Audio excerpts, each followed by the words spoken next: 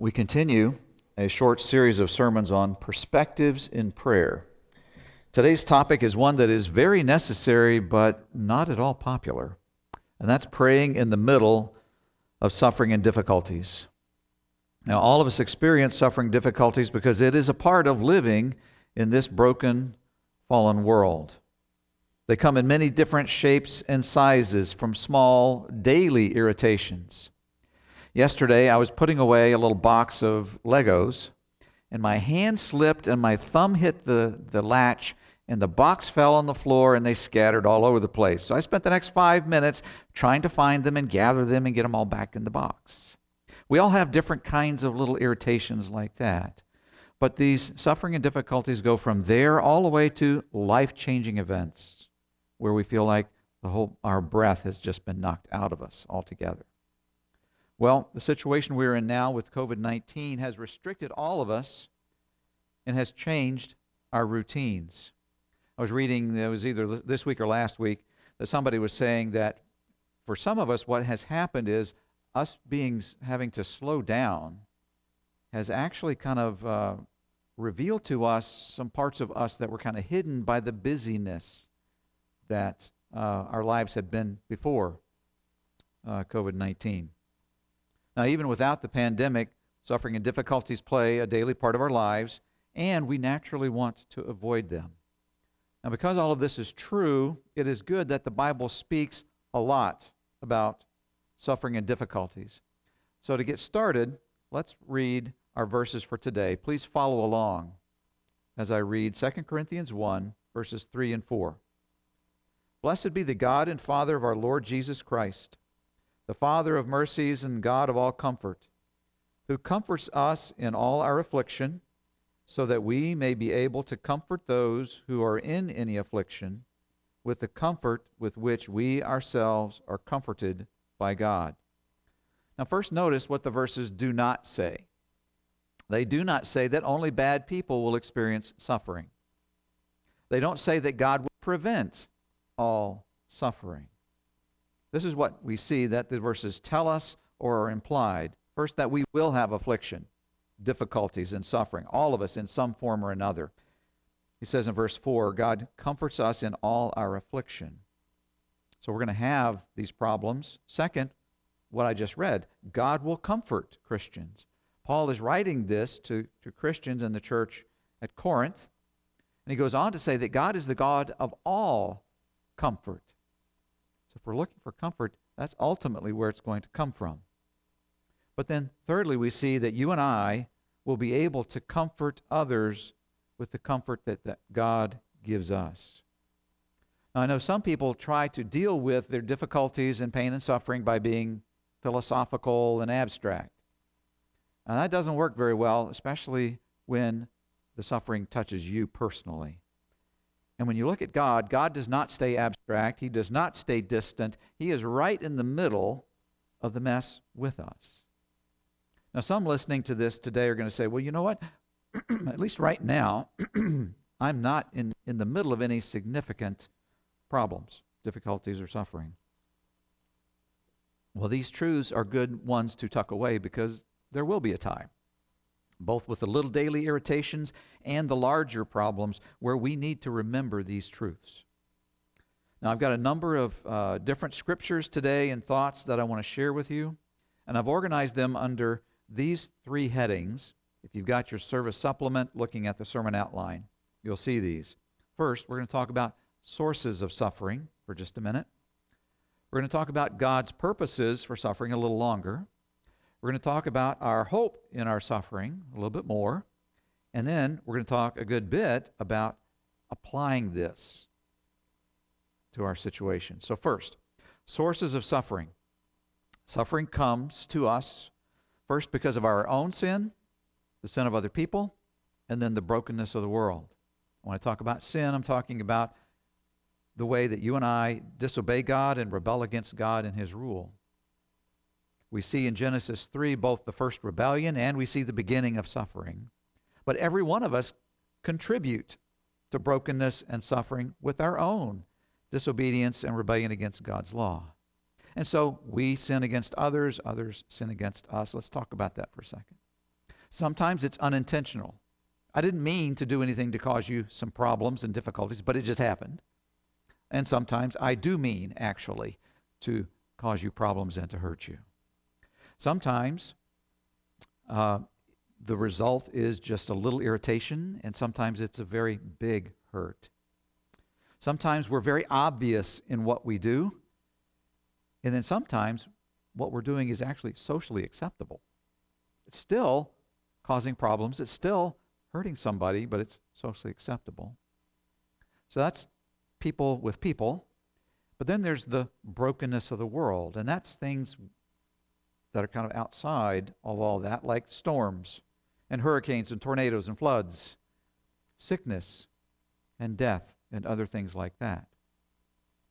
In Romans 8:23, Paul is talking about this whole situation with the suffering, and he says this: not only the creation, but we ourselves who have the first fruits of the Spirit groan inwardly as we wait eagerly for adoption as sons, the redemption of our bodies.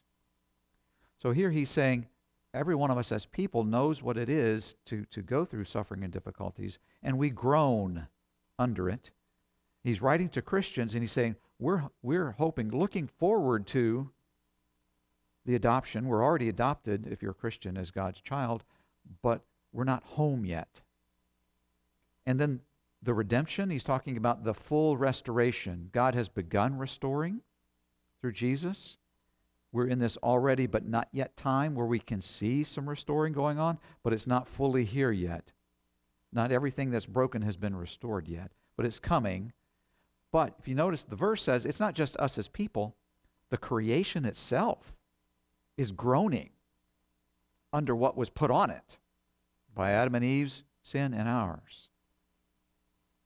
Another source of suffering that I want to mention is the devil. And I have to say, in today's culture, that he's real. He's not this little red guy, a guy wearing a red jumpsuit with a little pitchfork and a pointy tail. Okay? That's not him. He's real, and he hates God. And because God made people in his image, he hates us. And I believe that the devil especially likes it when we hurt each other. And so he encourages us to do that. In 1 Peter 5, verse 9, we read this: resist him, that is talking about the devil. Resist the devil, firm in your faith, knowing that the same kinds of suffering are being experienced by your brotherhood throughout the world. So first we see suffering is common. But second, we see this talk about the devil, and that you and I should resist him. Again, why? In the verse before this, he's called a roaring lion trying to devour. And as I said, one of the best ways he loves for us to devour is for us to hurt each other. So we should resist him. Now, our natural response, as I mentioned, to suffering is to avoid it, to not have to deal with it. Our response is not just personal, but it's also shaped by our culture, or by the culture that we live in. And so I've done a little bit of reading on this, and sociologists, historians, pastors, and others have looked at current cultures and past cultures and have realized that they have there's a set of common approaches to pain and suffering that every culture has. It has one of these. So the first one I want to mention is what you could call fate or destiny. And these are not always taught overtly. A lot of times they're taught in stories and in other ways, but the message becomes very clear. And so in the cultures that have this fate approach or destiny approach, they say this: look, suffering is just a part of life. It's unavoidable. But the noble person, the good person, is going to face their suffering well. Now, the message doesn't say how it's going to turn out. We'd like to know how it's going to turn out.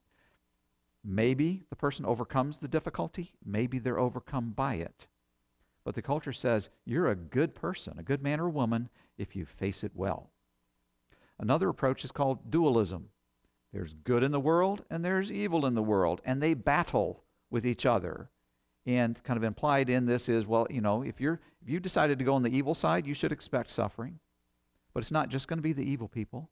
Because of this battle, sometimes people get caught in the middle and they get hurt too. But that's why, because there is this battle. Then there's another approach called moralism. And I think the best example of that is Job's friends when they come to, quote, and I have to put this in quotes, comfort Job. And I don't know if this saying was there before, but it certainly applied at that point. And Job could have said it, with friends like you, who needs enemies? Because what was their message? Job, bad things happen to bad people, good things happen to good people. Look at your life, Job. You have lost your wealth, you have lost your family, and you have lost your health. You must have done something really, really bad. And yeah, you hid it well, but now it's coming out.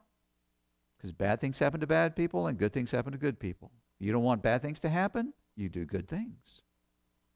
The last one I want to mention, and it's interesting how there is a good degree of agreement on this one, and that is that modern Western culture is particularly weak in helping people to deal with suffering because it focuses so much on pleasure and happiness.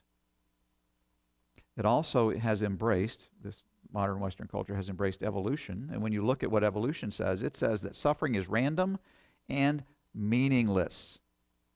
And that's one thing we don't like.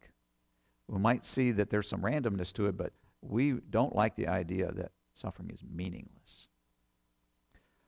Point number 2 in the outline, God's purposes in our suffering. I'm going to begin with this. God is working spiritual change in us, spiritual growth, and spiritual maturity in us through suffering. Romans 5, verses 3 to 5. More than that, this sounds a little strange. More than that, we rejoice in our sufferings, knowing that suffering produces endurance, endurance produces character, and character produces hope. And hope does not put us to shame because God's love has been poured out into our hearts through the Holy Spirit who has been given to us. So notice what these verses do. They put suffering and God's love side by side. They're not mutually exclusive at all. Now, often we experience God's care as His provision and as His relief. But sometimes God's goodness comes to us in the form of suffering and difficulties because those are the ways that God can give us things that we would not get otherwise. Now, as you look at these verses presume first that you and I are going to look at life from an eternal perspective. I was just reading this week in one of my devotionals about eternity amnesia. It is so easy for us to forget that God made us to live for eternity, and He made us to live for eternity with Him. And when we forget all that, we just focus right into the what's here with me right now and right in front of me. And if you notice this verse, that's why it sounds strange that he says, we rejoice in our sufferings. Okay, some people look at that and say, oh, Paul is a sadist. Okay, he just enjoys pain. No, he doesn't.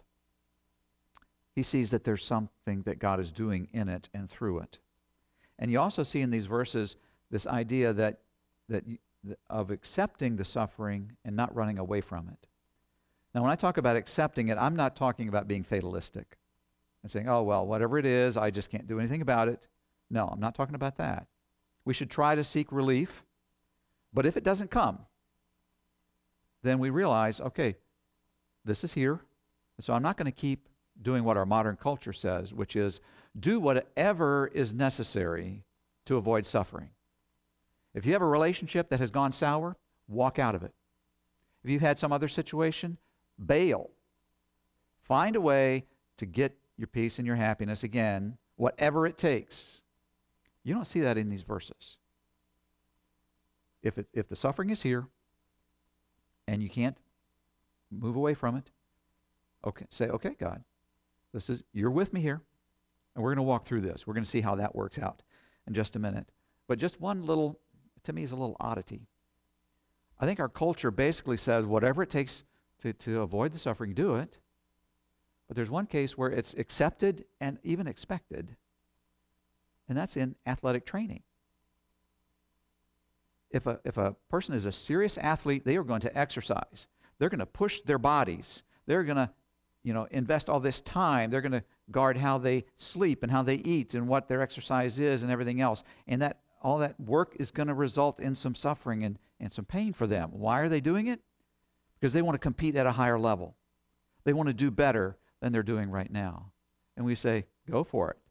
That's a good thing. Yet, for me personally, if I'm not the athlete, oh no, not going to go there. Another purpose. God tells us in Romans 8 that He's making us more like Jesus. And one of the things that He does is He does use at times suffering as part of that process.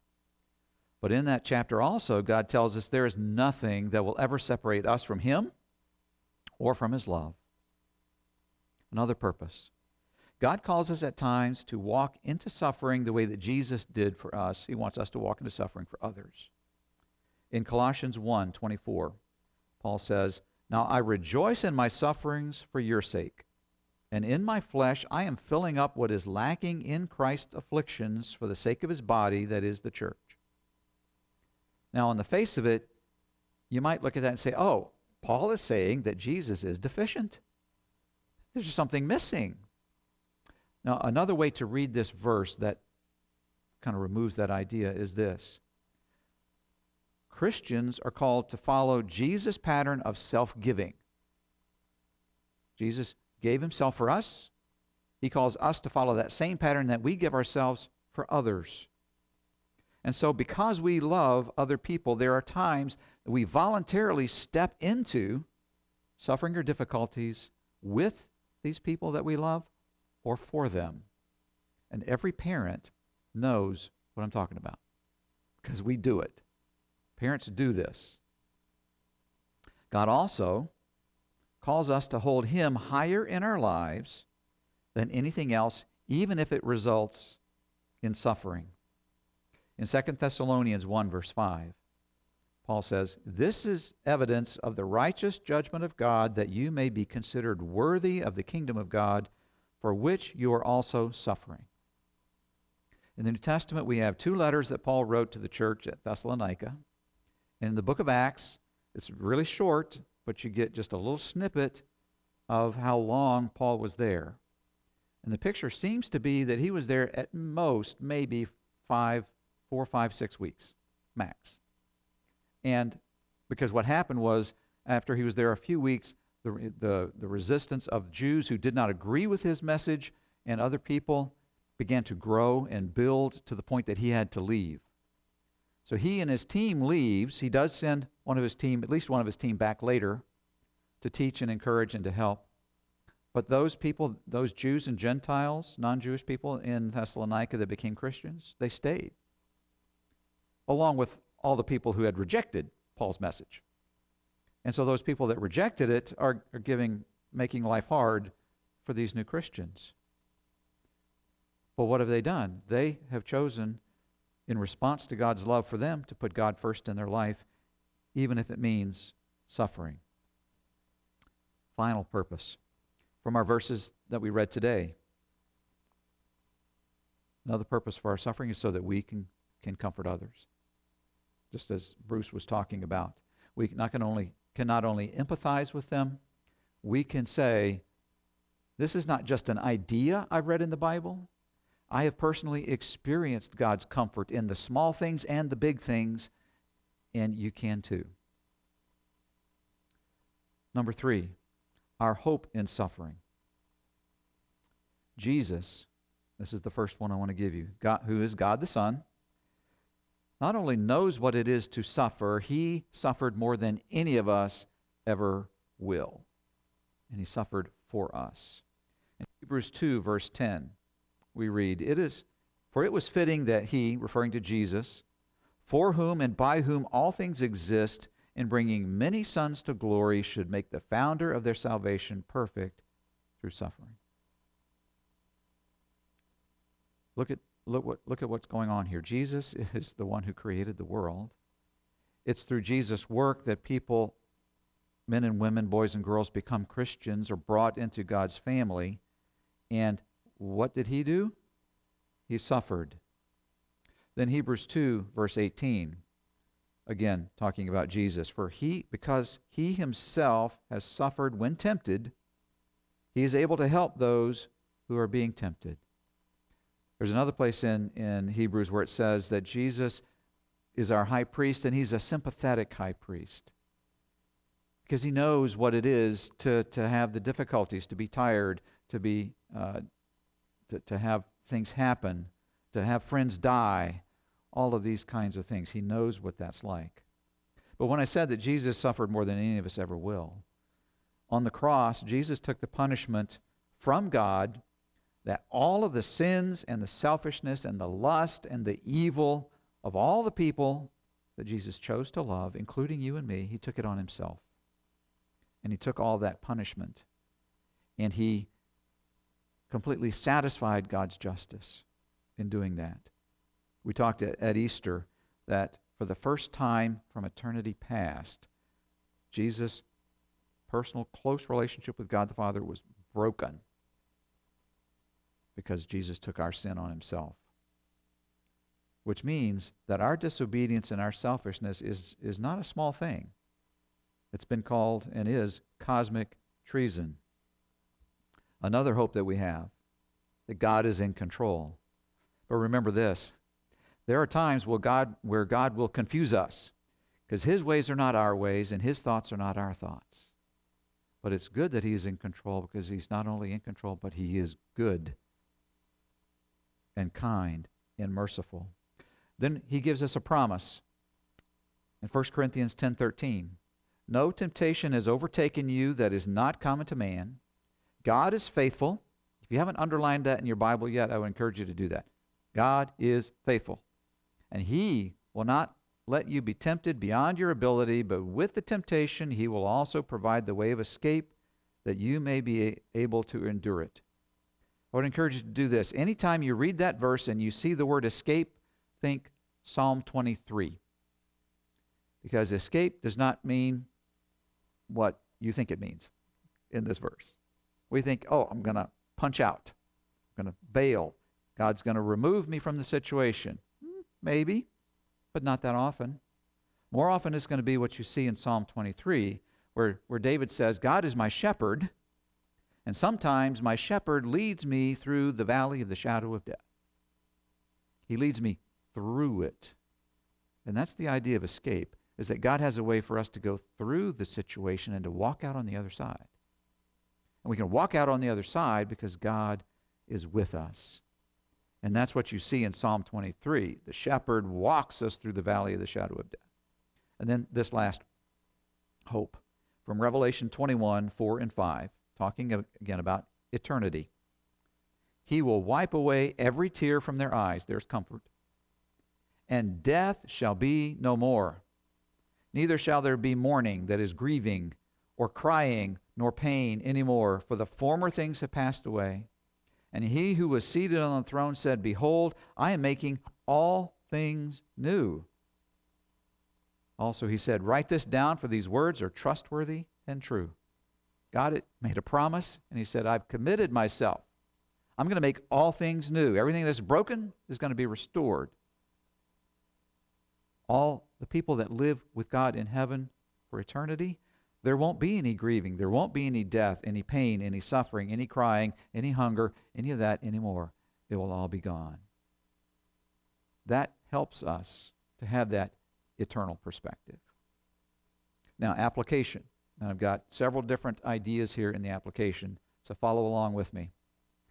In James 5:13, we're asked, Is anyone among you suffering? Let him pray. So the question, what do we pray and how do we pray, especially in the middle of suffering and difficulty, where this first set of points that I have apply all the time, but they're particularly good to remember when we are in the middle of difficulties. First, real prayer is the real us talking to the real God. You learn about the real God by reading the Bible.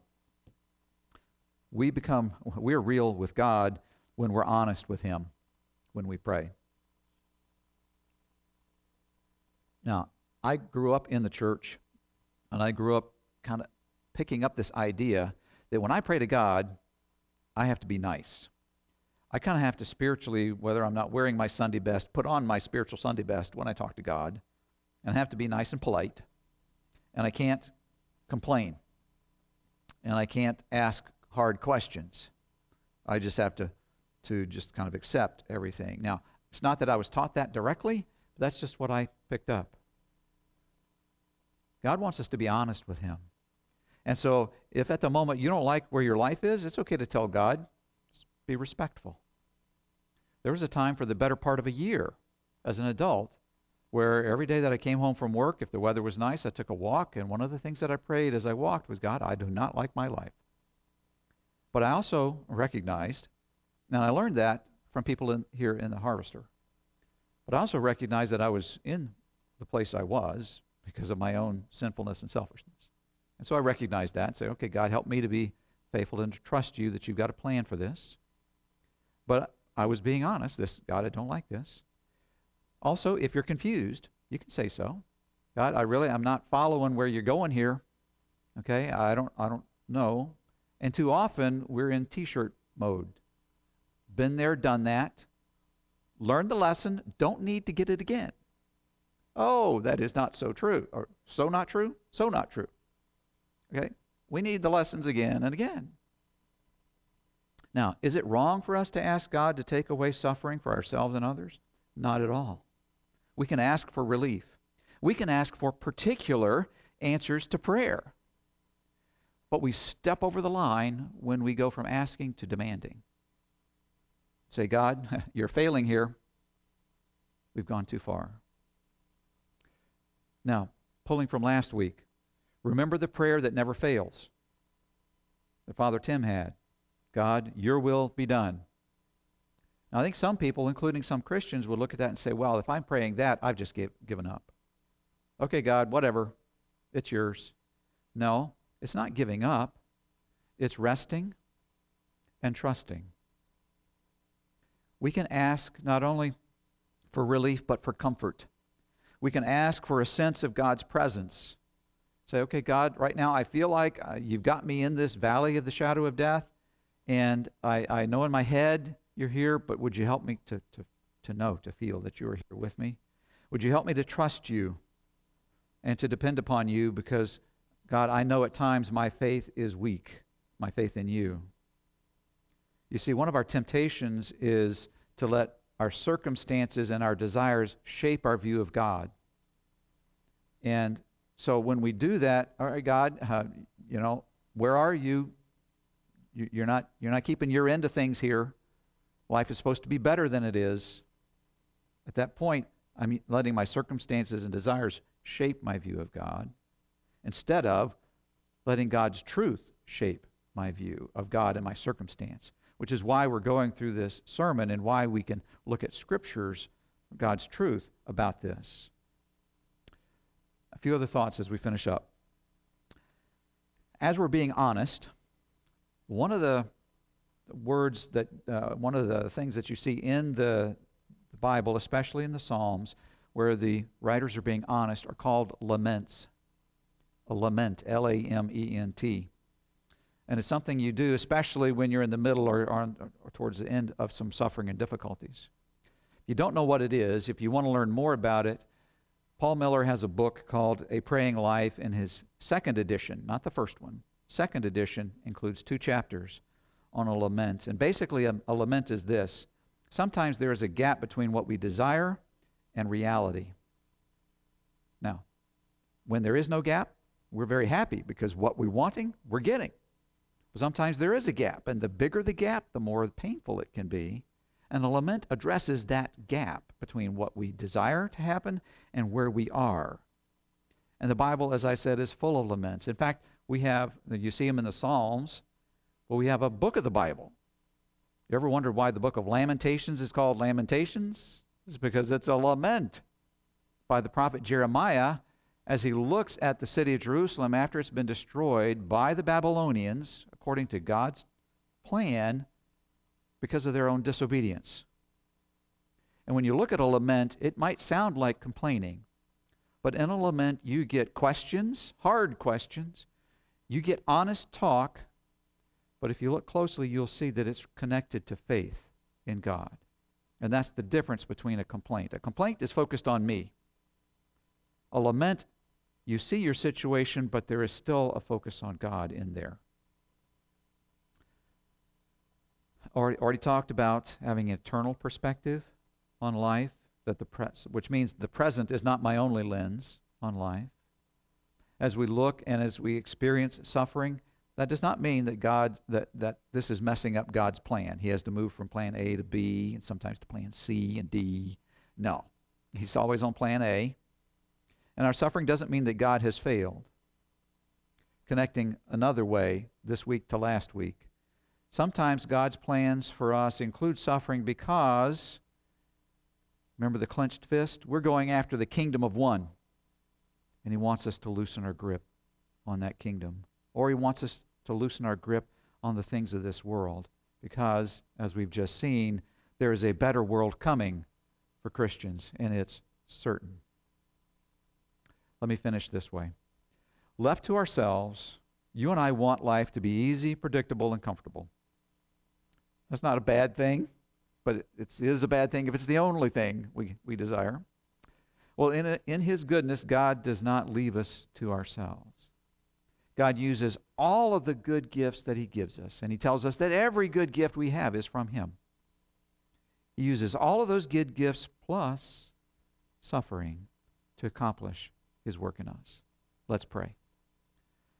Lord, we thank You that You are good, that we admit we do not understand Your plan, which includes brokenness and suffering for now, but You didn't step away from it, You stepped into it. And You are the only one who gives us hope. Lord, our hope is in You. Remind us of that. Lord, help us to see that You have given us everything that we need for life and godliness, both in the good times and the hard. It's in Your Word. You give it to us by Your Spirit. You remind us through other people. We thank You for all of that. Lord, help us to focus on You in every day to see the good that You give us. Help us to focus and remember these truths, Your Word, especially when we do encounter those times of difficulty. Pray all of this in Jesus' name. Amen.